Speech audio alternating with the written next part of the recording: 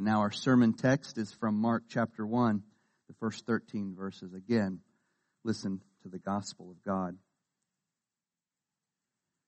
The beginning of the gospel of Jesus Christ, the Son of God, as it is written in the prophets, "Behold, I send my messenger before your face, who will prepare your way before you. The voice of one crying in the wilderness, prepare the way of the Lord, make his paths straight." John came baptizing in the wilderness and preaching a baptism of repentance for the remission of sins. Then all the land of Judea and those from Jerusalem went out to him and were all baptized by him in the Jordan River, confessing their sins. Now, John was clothed with camel's hair and with a leather belt around his waist, and he ate locusts and wild honey. And he preached, saying, "There comes one after me who is mightier than I, whose sandal strap I am not worthy to stoop down and loose. I indeed baptize you with water, but he will baptize you with the Holy Spirit." It came to pass in those days that Jesus came from Nazareth of Galilee and was baptized by John in the Jordan. And immediately, coming up from the water, he saw the heavens parting and the Spirit descending upon him like a dove. Then a voice came from heaven. "You are my beloved Son, in whom I am well pleased." Immediately, the Spirit drove him into the wilderness. And he was there in the wilderness 40 days, tempted by Satan, and was with the wild beasts, and the angels ministered to him. Thus far the reading of God's word. This is the word of the Lord. Let's pray. Father, we need you to bless us as we consider your word, as we consider Christian baptism.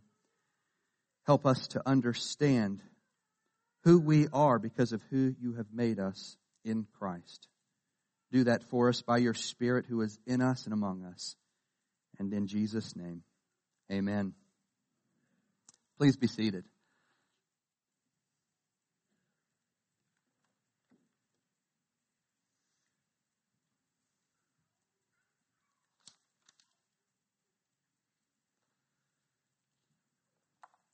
Hopefully I can still see my notes after splashing so much water on them here. Since we had a baptism last week and this week, and since we'll have at least two more that I know of in the next coming weeks, week or two or three, I decided to take a break from our series on prayer. Really, I think I only have one more sermon anyway, and it's a great Easter sermon. And I'm going to do a one-off on baptism. Today we're going to look at Christian baptism from the perspective of Christ's baptism. The meaning of your baptism, the meaning of Isabel's baptism this morning, is rooted in the baptism of John, and specifically the baptism of Jesus by John in the Jordan River. So this morning, we're going to meditate on that event, that important event in the life of Jesus and the ministry of Jesus. It kicked off his ministry. And we're going to do it with the purpose of understanding Isabel's baptism and then, of course, your baptisms, all of our baptisms. Now, the first thing I want to draw your attention to is the stark contrast between verse 9, on the one hand, and then verses 10 and 11 in Mark chapter 1, on the other hand.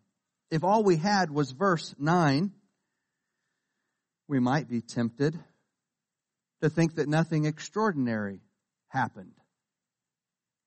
Verse 9 sounds very ordinary, right? It came to pass in those days that Jesus came from Nazareth of Galilee and was baptized by John in the Jordan. Imagine if Mark had stopped right there without including verses 10 and 11. Which talk about how the heavens were ripped open and God spoke and said words of affirmation and love about his Son. What if we only had verse 9 without verses 10 and 11? Well, it wouldn't tell the whole story, would it? It wouldn't give us the full picture of what this event is about, what's going on, what God is doing, its meaning, its significance. Yet this is often how we think about baptism, whether it's ours or someone else's, Isabel's, Jackson's last week. We kind of stop at verse 9, as it were. We only register the ordinary, visible side of it. Maybe it's how you were thinking of the baptism that took place this morning. Perhaps you only took notice of an outward ceremony taking place up here in the front of the church. It's something we do. It's traditional. Well, it's biblical too. But the Bible invites you to see a whole lot more going on than that. Not just in this passage, but in the rest of the New Testament. The Scriptures teach us that in baptism, God gives us promises. Most important, He gives us Himself. That's where we need to start. He gives us the Holy Spirit, just as He sent the Holy Spirit upon Jesus at His baptism. Acts 2:38 says that in baptism you received the forgiveness of sins and the gift of the Holy Spirit.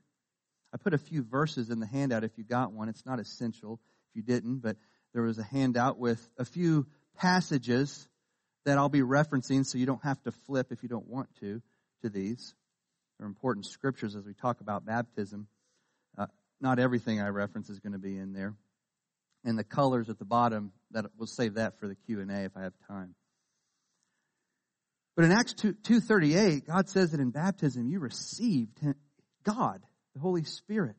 Acts 22:16 says that your baptism was in some sense a washing away of your sins. That's what Ananias tells Paul. Get up, be baptized, wash away your sins. This is 3 days after his conversion. Romans 6:3-7 says that in baptism you died with Christ. You were buried with Christ. You were raised with Christ, being justified from sin. Now I know this is strong language about baptism. We're going to talk about this, but let's just get it out in front of us here and maybe be a little uncomfortable for a minute. Galatians 3:27 says that in baptism you were clothed with Christ. Ephesians 5:26 says that in baptism Christ cleansed you by the washing of water with the Word. Colossians 2:11, you were united to the cross of Christ in baptism and you put off the body of flesh. The next verse, Colossians 2:12, you were buried with Christ and then raised with Him in your baptism through faith in the powerful working of God who raised Christ from the dead. Paul says in Titus 3:5, in baptism you received the washing of rebirth or regeneration. Hebrews 10:22 says that in your baptism your body was washed with pure water and your heart was sprinkled clean from an evil conscience. I'll stop there. There's much more.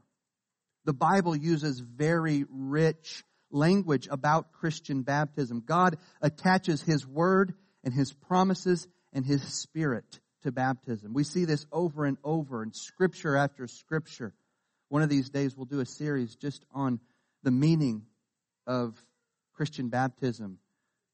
2 or 3 sermons maybe, because there's a lot to talk about. And so when you witness a Christian baptism, you need to train your mind to see more going on than merely what meets the eye. Don't become complacent in your baptismal, your theology of baptism. Don't stop in verse 9 of Mark 1. Make sure and read verses 10 and 11. And when you witness a baptism, you're not just witnessing water being applied to an individual. You're witnessing a work of God. You're witnessing something supernatural. In Christian baptism, God opens the heavens and pours Himself out on His child. He puts His name on this person. He claims this person. He commits Himself to this person and calls that person to commit himself or herself to God. He declares His love for this person. The love that the Father shows to the Son at His baptism and elsewhere, but in particular in his baptism, is the same love that the Father shows you. You are his son too. You are his daughter. What belongs to Jesus belongs to you, including the Father's love and promises. All of the inheritance is yours in Jesus. Verse 10 says that as Jesus was coming up from the river, the barrier between earth and heaven was ripped open, and the Holy Spirit descended from heaven as a dove would descend, and he rested upon Jesus. And so what's interesting here, John the Baptizer had just said in verse 8 that Jesus would be the one who would baptize with the Holy Spirit. He says, I baptize with water, but one's coming, Messiah, who's going to baptize with the Holy Spirit. And right after John says this, Jesus is baptized with water and the Holy Spirit. You see, before Jesus could baptize us with the Spirit, he needed to be baptized with the Spirit himself. When Jesus gives us his Spirit, when he gives the Spirit to us, it is an outflowing of what the Father has first given to his Son, to Jesus. Now, is there anything in Scripture that leads us to believe that what happened to Jesus in his baptism also happened to us in ours? Does the Bible teach us that Isabel, for example, received the Holy Spirit this morning when she was baptized? Yes. In Acts 2, Peter says just that in his Pentecost sermon. Let me read it again. I've already read it from Acts 2. Peter is addressing the Jews who are convicted of their sin, and they're asking, what shall we do? Peter tells them in Acts 2:38, repent and let every one of you be baptized in the name of Jesus Christ for the remission of sins, and you shall receive the gift of the Holy Spirit. So repent and be baptized, and you too will receive the Spirit that the apostles had received.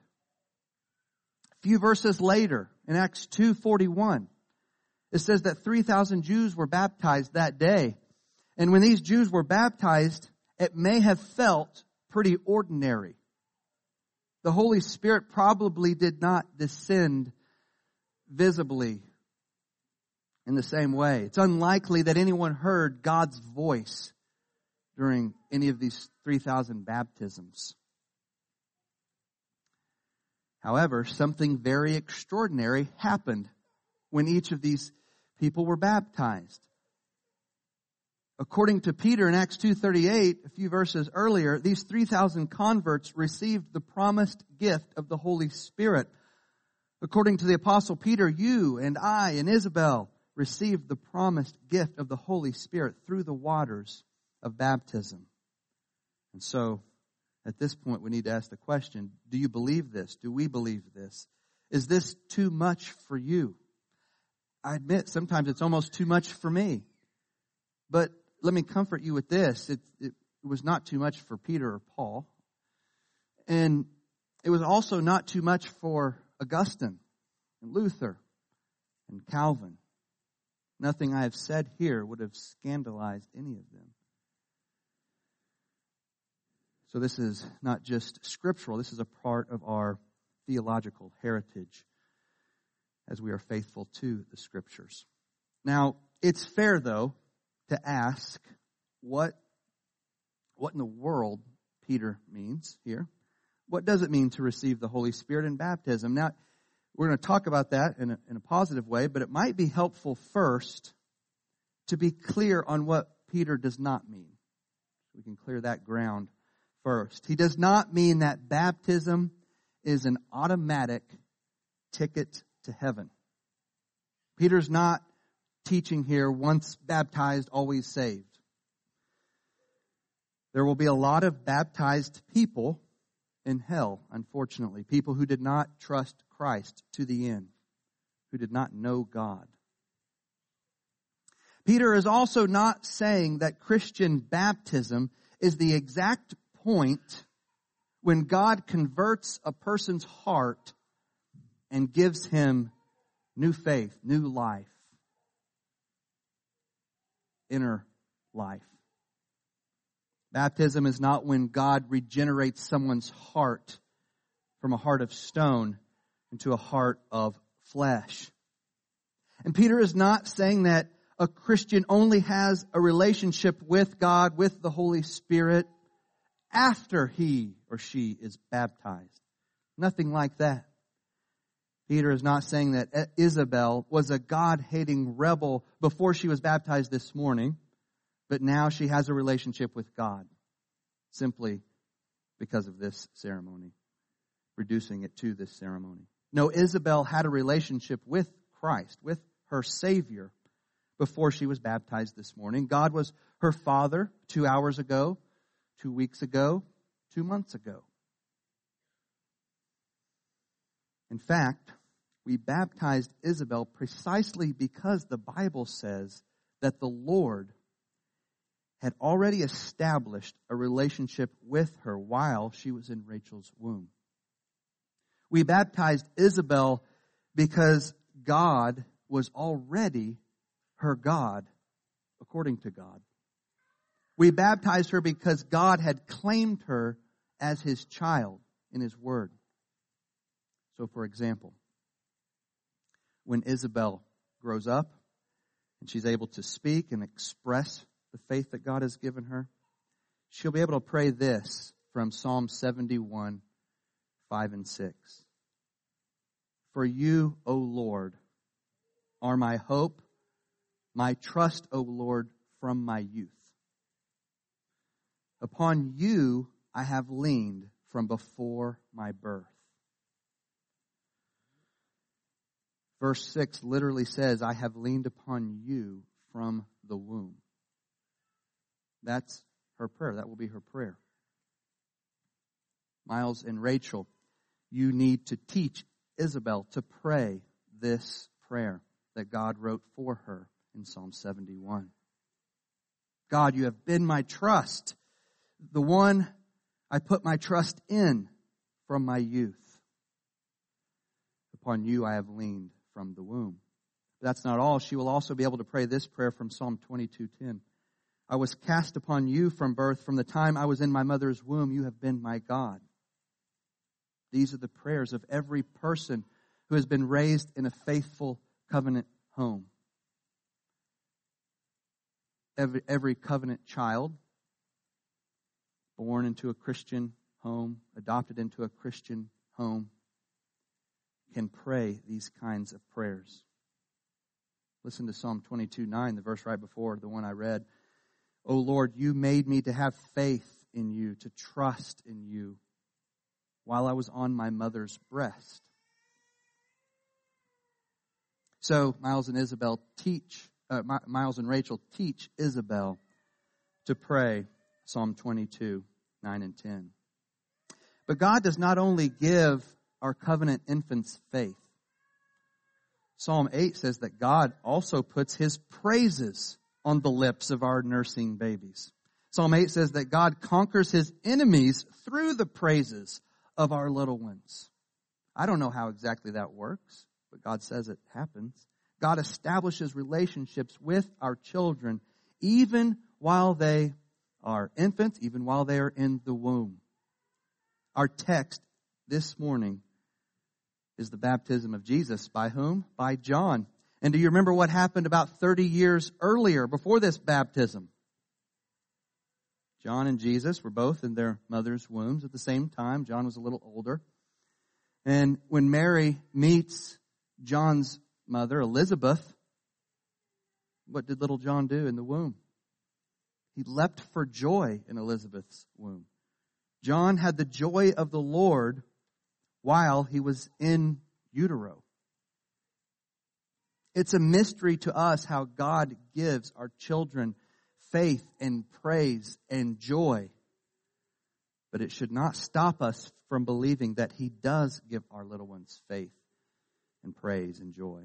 And so when Isabel came to church today, God had already established a relationship with her. She came to church as a believer, as one who, by God's grace alone, has already begun to lean on God and hope in God, the text says. To put her trust in God, the text says.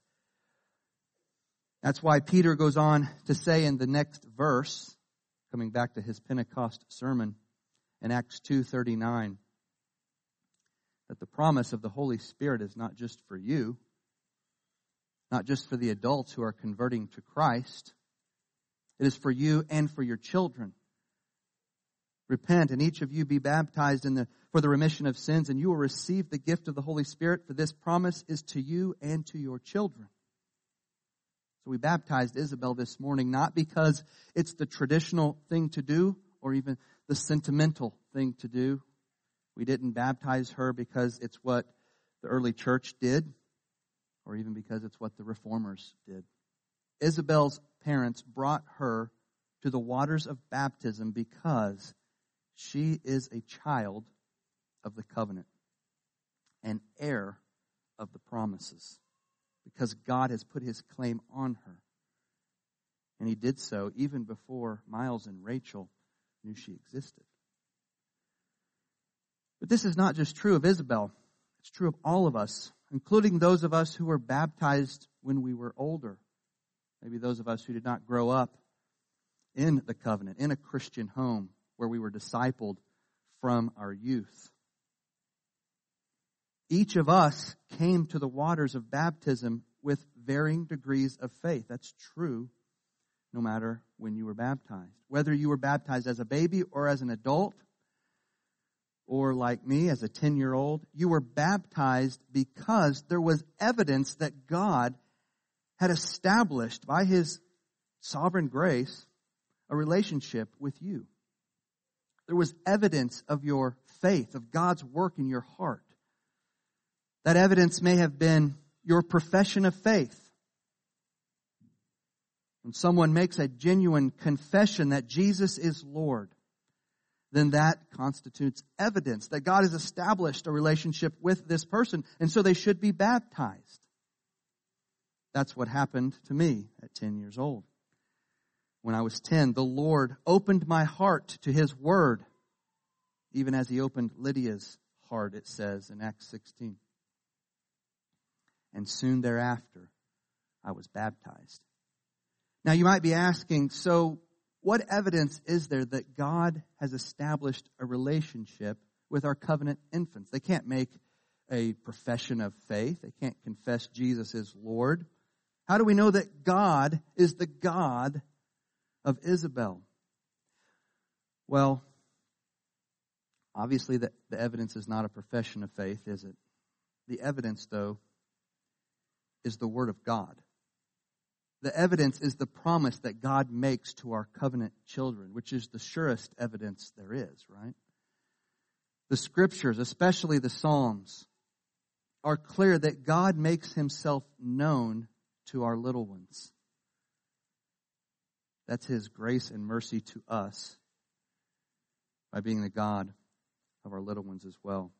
And he establishes a special relationship with them. And one of the first things the Bible says to do when God makes himself known to you, the first thing someone should do when God opens their heart is to be baptized. And so we're back to our question, what does Peter mean in Acts 2:38 when he says that believers receive the Holy Spirit in baptism? In what sense did Isabel receive God's Spirit this morning? The best way to answer the question is to return to the Jordan River and consider what it meant for Jesus to receive the Holy Spirit in baptism. What did it mean for our head, the Messiah, to receive the Holy Spirit in baptism? Well, Jesus' baptism was the beginning of his ministry. The Jordan River is where the Father commissioned Jesus and anointed him for his mission to the world. The Father equipped his beloved Son for the battle that lay ahead. And the primary weapon that the Father gave his Son was an extra measure of the Holy Spirit. Jesus needed an abundance of the Holy Spirit to face the next 3.5 years. Jesus' warfare and his suffering did not begin on the cross or in Gethsemane. His entire ministry was one of affliction. He had no place to lay his head. He was rejected by his hometown and even by his own family. The authorities were constantly trying to trap him and kill him. No one understood his gospel message. Even the disciples did not grasp the core of the gospel until after the resurrection. Most of his followers ended up abandoning him. Jesus was taking up his cross and dying to himself before he got to the literal cross. In fact, do you remember what happened right at the beginning of his ministry, right after the baptism? Immediately after he was baptized, the Holy Spirit pushed him out into the wilderness to be tempted by Satan for 40 days. Mark 1:12 says, immediately the Spirit drove him into the wilderness. And the very Spirit who had just descended on him is now thrusting him into the 40-day duel with the devil. But in addition to equipping Jesus with an outpouring of the Holy Spirit, the Father also confirmed Jesus' identity as his Son. He said to Jesus, "You are my beloved Son, in whom I am well pleased." These are powerful words, and it's not the only time the Father says it to the Son. They are powerful words, the words of a father identifying his son as his son. Fathers, one of the most powerful things you can do is to imitate your Heavenly Father in this way. To look at your children and to tell them, "You are my son. I love you because you're my son. You bring me joy. I love you." Or, "You are my daughter, and I will always love you because you're my daughter. I'm pleased with you. Nothing can separate you from my love." When you do this, you reflect the love of the Heavenly Father. Not just for Jesus, but the Heavenly Father's love for His people. And you help your children to understand how their Heavenly Father loves them.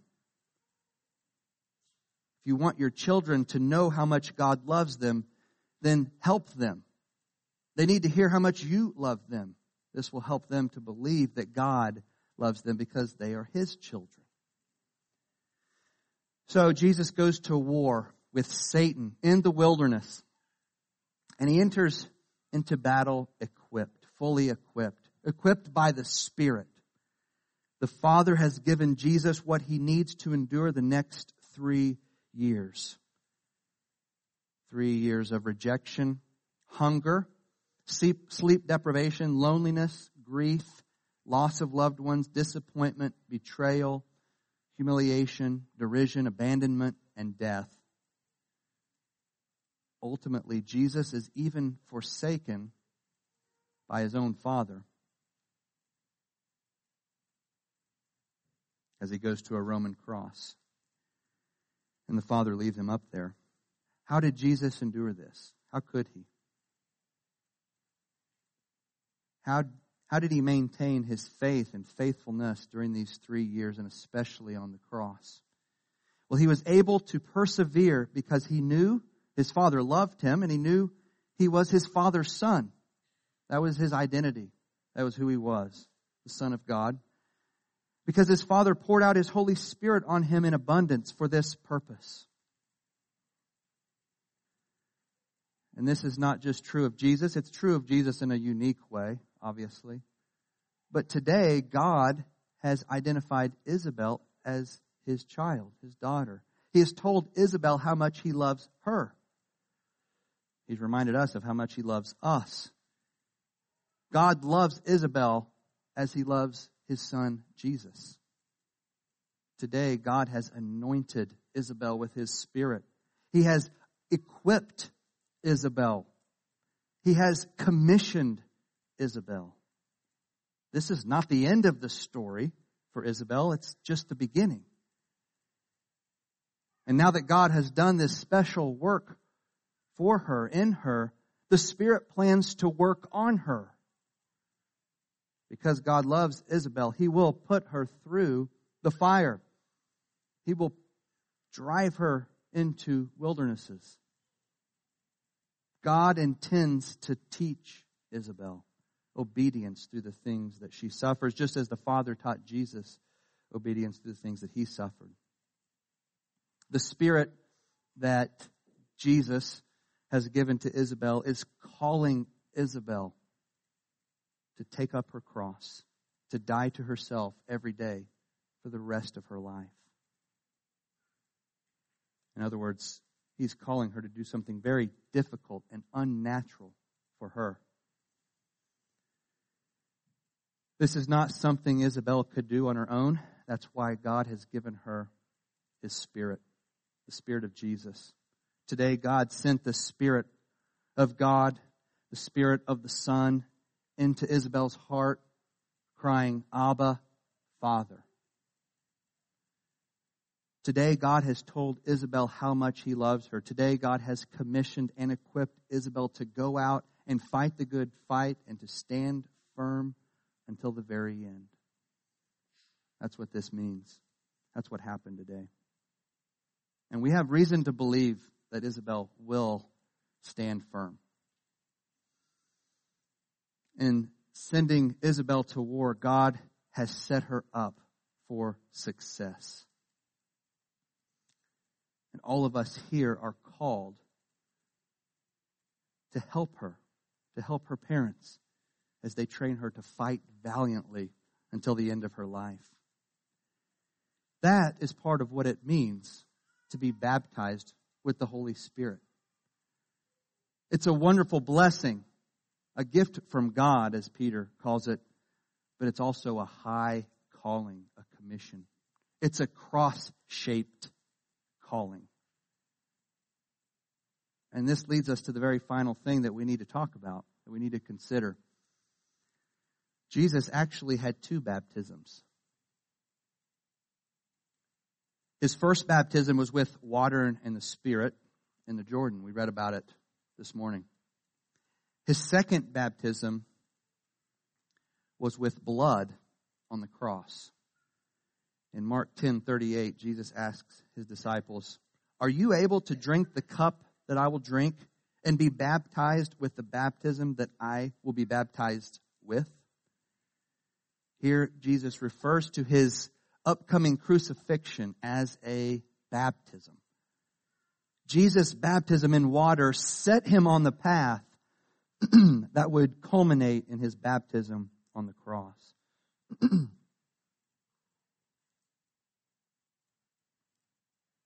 So you see how water baptism is really just the beginning. It's not the end. Christ's baptism with water and the Spirit led him inevitably to his baptism on the cross. Jesus' second baptism was a baptism of death. His first baptism put him on the road to that death. His first baptism equipped him to face his second baptism with obedience and with courage and for the joy set before him. Same is true for all of us here, from Isabel on up. Christian baptism is not only where God gives us promises, it is also where He calls us to take up our cross and die. Isabel's Christian life has begun. So far, she doesn't have many disappointments. She hasn't had to face much heartache yet. She might get hungry sometimes. But the Spirit has not sent many trials her way. But the same is not true for most of us in this room. Most of you can look back and see where the Spirit has pushed you and stretched you and refined you in the fire, occasionally sending you out into the wilderness. You can also see how this same Spirit was faithful to sustain you, to walk with you, and to use your trials for your good, for God's glory. The devil would like you to think that your suffering is not normal, the normal Christian life. In fact, he would like to persuade you that you shouldn't have to be tested like this. It's not fair. That's what the devil told Jesus in the wilderness, isn't it? Why should you go hungry? Jesus, just turn these stones to bread. Get yourself some to eat. You deserve it. Why should you have to die on a cross to accomplish this, to receive the kingdoms of the world? Just bow down to me and we can end this right now. It can all be yours. This nonsense is over. I'll give you the whole world pain-free. The devil does the same thing to you, to me. He says, why should you have to deal with a spouse who acts this way? You don't deserve it. It's not part of the good life. Or you shouldn't have to keep struggling with the same regrets or the same sins your whole life. If God loved you, He'd free you from this burden. You'll just serve me in the world, in the flesh. You can have relief. You can just indulge yourself and your anxiety and your sorrow and your depression and your pain and your lusts. Whatever you need relief from. We can end all that nonsense. The devil wants you to believe that your grief, your disappointments, your dark nights of the soul, your financial difficulties. He wants you to believe that none of this is really necessary or helpful for your Christian walk. But your baptism reminds you otherwise. Your baptism reminds you that God doesn't always keep you from hardships and heartaches. We learn obedience through the things we suffer. Like Jesus, you were commissioned and equipped to endure trials and even to glory in them. Paul says in Romans 5, 3-5, we also glory in tribulations, knowing that tribulation produces perseverance, and perseverance, character, and character, hope, and hope does not disappoint. Why?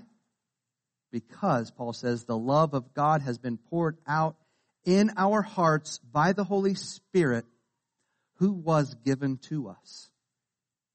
Did you hear that? The love of God has been poured out into your hearts by the Holy Spirit who was given to us. The love of God has been poured out into Isabel's heart by the Holy Spirit who was given to her. This is the basis of her hope. It's the basis of your hope. On the cross, Jesus poured out His love for you. And in your baptism, He poured this love directly into your heart by giving you His Holy Spirit in a special way. He has given you the same Spirit who was with Jesus through all of His temptations and trials. And God's free gifts do not disappoint. They do not disappoint those who hold on to them, who cling to them with faith.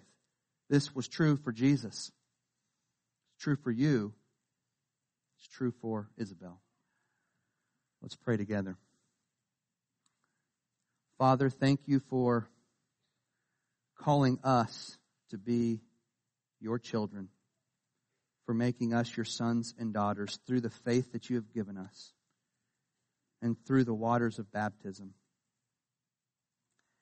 Help us to fight valiantly, to turn away from sin, to walk in the Spirit that you have given us.